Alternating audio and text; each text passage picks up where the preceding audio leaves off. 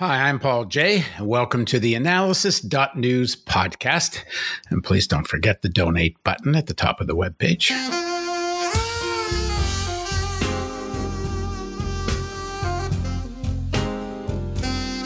As we record this podcast, it looks like once the mail-in vote is all counted, Joe Biden will be president of the United States and the Senate will remain in Republican control. So what happened to the Biden landslide many thought would take place after Trump's pandemic denial? Bernie Sanders had been pleading with Biden to pay more attention to his economic message, jobs and infrastructure spending. In Pennsylvania, Biden didn't hammer a just transition and jobs for displaced workers in the fossil fuel industry. He mentioned it, but he didn't hammer it, didn't make any commitments. Sanders wanted AOC featured more prominently in the campaign to energize the youth and Latino vote. That didn't happen either. It looks like, as I said, Biden will be president with a Republican Senate, and that's just as it's been reported Wall Street wanted. Trump is already calling the election stolen and calling on the Supreme Court to stop the voting where he's ahead and continue counting where he's behind. The man is batshit crazy, but so is the American political system. A fundamentally undemocratic system where the majority doesn't rule is breaking at the seams. Now joining us to break this down is Gerald Horne. He's the historian who holds the John J. and Rebecca Morris Chair of History and African American Studies at the University of Houston. Thanks for joining us again, Gerald. Thank you for inviting me. So what's your take on this moment we're in? Just to add one thing, as we're talking, it's been announced Trump is going to call for a recount in Wisconsin, but according to the pundits and news analysts, and so that's unlikely to change the outcome. So just to add that piece of news. Well, I think, or I'm tempted to say, that Mr. Trump will need a consistent narrative. I think that it's wildly inconsistent to ask for the votes to stop in jurisdictions where he's ahead. Well, there is a certain consistency for Trumpist logic. Well, I guess so. But remember, I said I was tempted to say, but then I started thinking of the 20,000 lies he's told, the 189 lies he told in one day in August 2020. So I guess that really doesn't matter to his constituency. With regard to the November 3rd election, I think it's a mixed bag, although I have to confess that I'm generally disappointed with the results. Although I must say that I may have been misled by many others by the pollsters, who I think we really have to start disregarding. They misled us in 2016. I think they misled us again in 2020. And I don't think they have any more credibility than witch doctors or shamans. And this is quite disappointing because people make political analyses and political maneuvers based upon polls. Recall that when Jim Comey in 2016 October decided to reopen the question of Hillary Clinton's emails in the FBI, he did it on the basis that he thought Hillary Clinton was going to win. But of course, he was wrong. Or perhaps he misjudged the situation. I think the fact that the Republicans made headway in the House is quite disappointing. The Senate right now is tied, and depending on the Tom Tillis race in North Carolina, the Susan Collins race in Maine in particular, it's likely as we speak, as you noted, that the Republicans will maintain control of the Senate. Barry Diller, the digital mogul, has already said that that's good news for the investor class because it will probably forestall the ability of the left wing in Congress to make any maneuvers concerning student loan forgiveness or even raising taxes sharply on the 1%. So this is the state of play as we speak. So the only gambit Trump seems to have left, and it's certainly one he's hoping for, is the Supreme Court, which is they'll launch a whack of legal cases, and they're going to try to challenge votes, and they're just hoping that the Supreme Court will come down on their side. How likely is it that these states, or most of these states that Biden is leading in, they actually certify the elections, and that the Supreme Court would undo that. I actually think it's kind of unlikely that they would, but what do you think? I would like to think it's unlikely, but then again, I'm the person who thought it was unlikely that they'd make a decision in Bush versus Gore, which did an end run around the Constitution, which had particular and specific provisions as to how to handle that kind of dispute. Now, supposedly Bush versus Gore in 2000 was a one-way ticket, only good for that particular ride. That is to say, Mr. Bush versus Mr. Gore. But you could see that the principle of Bush versus Gore, that there should be equal protection in terms of the counting of votes. And that if you can say in Florida, if one county recounts the votes this way and another county recounts the votes that way, and that's a discrepancy, and therefore there should be equal protection to protect the interests of the Republicans, you could see how they could easily apply that principle once again, even though I think that it would cause a major firestorm, and even though I think that it would further dent the already tattered legitimacy of the High Court. I think one of the problems with the Supreme Court is that we already know, unless you're a naive, that they're basically politicos in black robes, that they're basically partisans. But the good news is that they're not necessarily experienced politicos. They don't necessarily know which way the political winds are blowing. And in any case, I think that they can seriously overreach, which then could give impetus to this already brewing notion in the Democratic Party that either the High Court's number should be expanded from 9 to 11 to 13 or whatever, or that jurisdiction over certain issues should be stripped from the Supreme Court, for example, reproductive rights or voting rights, perhaps tax legislation, etc.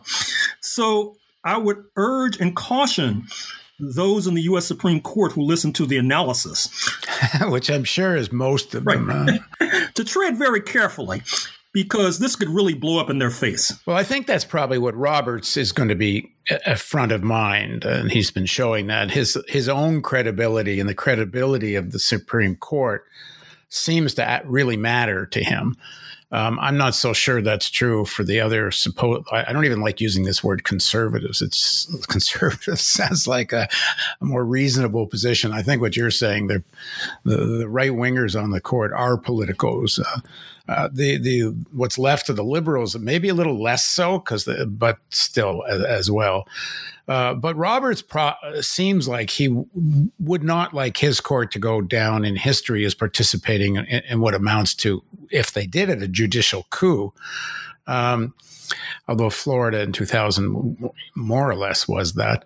But that said, then what are we looking at here? If things continue the way they are, and it's a Biden presidency, a Republican Senate, essentially Republican-controlled Supreme Court, what can Biden do in terms of legislation? And it seems to me this is just going to bring out the worst of him. If there was ever a chance of progressive having some influence on that administration, that's unlikely, given he's going to do all this reaching across the aisle and negotiating. Well, I think you have a point, but Mr. Trump has shown, and Mr. Obama before him, that an executive order can be quite potent. Now, we already know that if there is a next administration in 2024, that they can reverse these executive orders, just like Mr. Biden, I'm sure, will reverse a number of the executive orders of Mr. Trump. But still, there is a lot can be done in that realm. Secondly, we already know that today is the day the United States supposedly is to officially withdraw from the Paris Climate Accord. I take it that a top and easy priority of Mr. Biden would be to re-enter the Paris Climate Accord as of January, February 2021. But I think that the wild card, I'm afraid to say, with regard to a Biden-Harris administration is the family of Mr. Biden. Not only Hunter Biden, his ethically challenged son, but also his brother, his sister. Somehow they think that they should profit from the Biden name, which makes them easy marks for the investor class, not only here, but abroad, and also raises the specter of another kind of Neil Bush, the younger brother of George W. Bush, who tried to trade on the family name, or Billy Carter, the younger brother of Jimmy Carter, who tried to trade on the family name. So I would urge and caution the Bidens to tread very carefully, because they're going to be watched like hawks. And I think that many in the mainstream press, who for whatever reason decided to downplay the story of the found laptop of Mr. Biden, Hunter Biden, and his dealings in Ukraine and elsewhere, in China and other foreign climes, they may not be so forgiving in 2021, 2022. And so Mr. Biden early on could find himself quite weakened, not because of what he has necessarily done, but because what his family members have done. How do you explain that the vote is so close? Given Trump's record, given especially the pandemic, and it's beyond his failure, it's a deliberate and conscious pandemic denial. How do you explain that this election was even close? Well, that's the $64 question, is it not? And I must say that as a historian, my first instinct is to look into the past to try to figure out what's going on in the present. And my estimation is that the United States was found as a settler colonial regime where there was class collaboration across class lines, that is to say, between poor and richer Europeans. And there was a bounty at the end of the rainbow for poor Europeans if they exercised a little pluck and had a lot of luck. They could claim land of Native Americans, have it stocked by Africans. And if you look throughout U.S. history, you'll see that class collaboration has been a major theme, except in those unique periods like the Great Depression of the 1930s, when similarly, there was this socialist project that seemed to be rising, and the United States regime felt it had to keep labor unions and the working class in line. But even then, if you'll recall, the New Deal basically excluded a number of black workers because of objections from FDR's own Democratic Party. And so it seems to me that one way to view this vote in favor of the Republican Party, particularly in favor of Mr. Trump. And I think when the numbers are run, they'll probably show that Mr. Trump won a majority of the vote that's defined as white, that he even probably won a majority of the women's vote that's defined as white. And I think part of that stems not only from this idea of class collaboration, but the related idea that there is a declining power of the so-called white majority, that if they do not take extreme action, this is a Flight 93 election, as Michael Anton, the former Trump regime official, wrote in a famous essay. Recall, Flight 93 was the plane that was supposedly part of 9/11, where the passengers heard about the crash in New York and Washington, D.C., the Pentagon, and then rushed the cockpit. And so the idea is that it's time for the Trump base to rush the cockpit and by any means necessary to try to cling to power. That runs the danger that's already with us, that the United States may be heading towards an apartheid society where the majority rules over the minority rules over a majority that's not defined as white. Already, you see signs of that with regard to these Supreme Court appointments, where senators who represent a distinct minority of the U.S. population from states like Wyoming and Idaho and the Dakotas and Montana basically get to pick justices for the high court who then shape the law in voting rights, reproductive rights, and all the rest. And so the United States needs to tread very carefully at this moment And I would say particularly those who may wind up being the first victims of this new apartheid society need to keep a close and careful eye on these trends. The polling, as you said, misled people. And I think maybe the people that misled the most in some ways was the Biden campaign, because I don't know how else to explain how they thought it was enough to essentially let Trump implode, and they thought the polling was showing that, and not put forward a real vision to fight for. I saw a strange report on the morning of November 3rd that Chuck Schumer, the head of the senior senator for the Democrats, actually started saying that he wants Biden, and he's going to work with Biden on trying to have 100 first days that is like FDR's, not just in terms of number of pieces of legislation that get passed, but in terms of a massive infrastructure and work program. And I mean, he started talking FDR-ish, Chuck Schumer. And my thought was, well, why the hell are you saying that on the morning of November 3rd? Where has that campaign been? As I said in the introduction, Sanders was pleading with that. I interviewed Bob Poland a couple of days ago on climate issues and such. And the fact that at the very end of the last debate, Biden, for the first time, actually talks about phasing out fossil fuel, but doesn't hammer this issue that it needs to be a just transition, that the whole society benefited, quote unquote, from fossil fuel.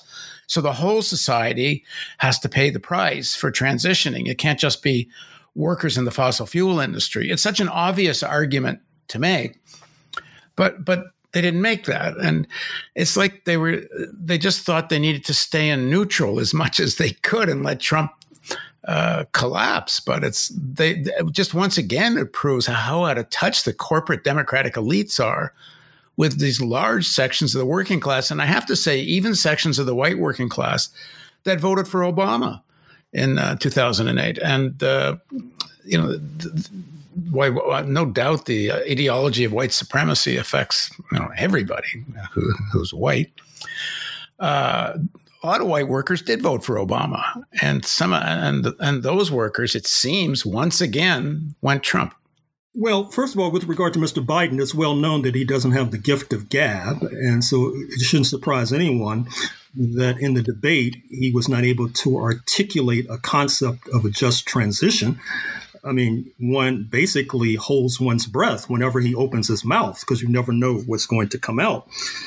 Secondly, with regard to the campaign itself, even the mainstream press, in a number of articles, if you go back and look, beginning after he clinched the nomination, raised questions about this campaigning from his basement. It reminded me of what happened about a century ago with Warren Harding campaigning from his front porch in Ohio. At the same time, Mr. Trump threw caution to the winds and also apparently threw to the winds the health of many of his supporters. It seemed that he was a politician in the strange position of being involved in murdering many of his potential voters by having these maskless rallies with people sitting shoulder to shoulder. A Stanford study suggested that hundreds may have either been infected or passed away as a result of going to a Trump rally. And in any case, once again, back to Mr. Biden, there have been grumblings and rumblings from his black staff. They have suggested that his inner circle is not sufficiently integrated racially, which is quite curious because we all know that what helped to pull his chestnuts out of the fire earlier this year was the South Carolina primary, where black voters basically rescued him from what seemed to be certain defeat. And I'm not sure if that was a wise move by these voters, but certainly that's the situation. That's the fact of the matter. So in any case, I think that all of this suggests that we would be remiss if we only executed one half of the task, which was dump Trump, and then failed on the second half, which is battle Biden. In fact, I think that it would be quite wise for central labor councils from the Atlantic to the Pacific to begin a discussion about a possible march on Washington in the spring of 2021, with the major agenda item being labor law reform to make it easier to organize unions, which at the same time would lead to strengthen treasuries of these unions, which in turn would allow them to engage in the kind of labor education that's so desperately needed. For example, exit polls in Ohio suggested that union members in Ohio voted in the majority for the Republicans and for Mr. Trump. We already know that non-union members of the working class oftentimes tend to lean Republican. We know that with regard to craft unions, there's significant Republican Party support. With regard to the building trades, it's well known that the same holds true there. And indeed, we're marking the 50th anniversary of the so-called hard hat demonstration in Lower Manhattan, when thousands of construction workers attacked violently and physically anti-war demonstrators in an orgy of bloodletting, to the dismay, needless to say, of many of these anti-war protesters. So we have a lot of work to do in this country, and certainly battling Biden, assuming that he's able to prevail, should be agenda item number one for the union leaders and members. Yeah, I fully agree. What do you make of reports that Trump had a certain amount of support amongst black men, particularly younger black men? Is there any truth to that? Well, I'm of two minds about that. Number one, some of it's anecdotal. I mean, it's based upon, Kanye West and Ice Cube and Lil Wayne and the rapper 50 Cent, who already said that he thought that Biden's plans might lead to his being renamed 20 Cent because he saw those tax plans as being confiscatory. And there is some preliminary data that suggests that Mr. Trump did make inroads amongst young black men in particular. However, what we're talking about is that perhaps 15% of the black community voted GOP, 85% did not. And if you could find, if we could say that, say, Latinx men voted against Trump 85 to 15, or Native American men or Asian American men, or heaven forfend, Euro-American men, we would be in a different country and in a different world. But at the same time, as I make that statement, I have to say that I don't think that the patience and the fortitude and the perseverance of the black community is infinite, that if many perceive that the country is heading towards neo-fascism, that they may decide to try to cut a deal to back the winning horse, as Osama bin Laden's supporters said before 2001.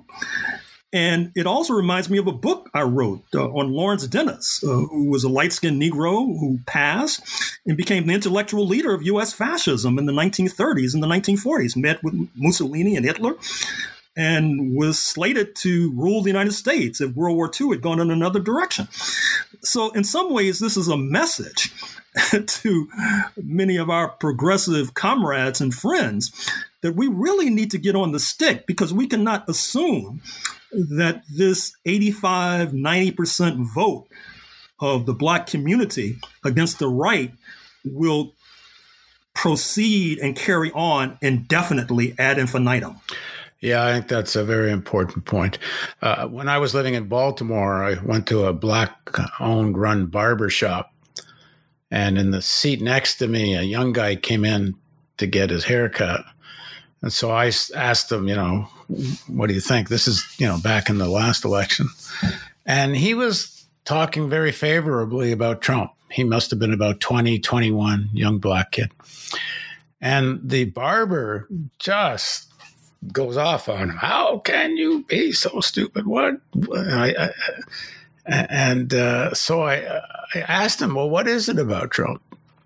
And the guy didn't really know much about the policy difference. He wasn't political. And as much of the younger generation is in the entire working class, most people don't live and breathe politics. Quite the contrary.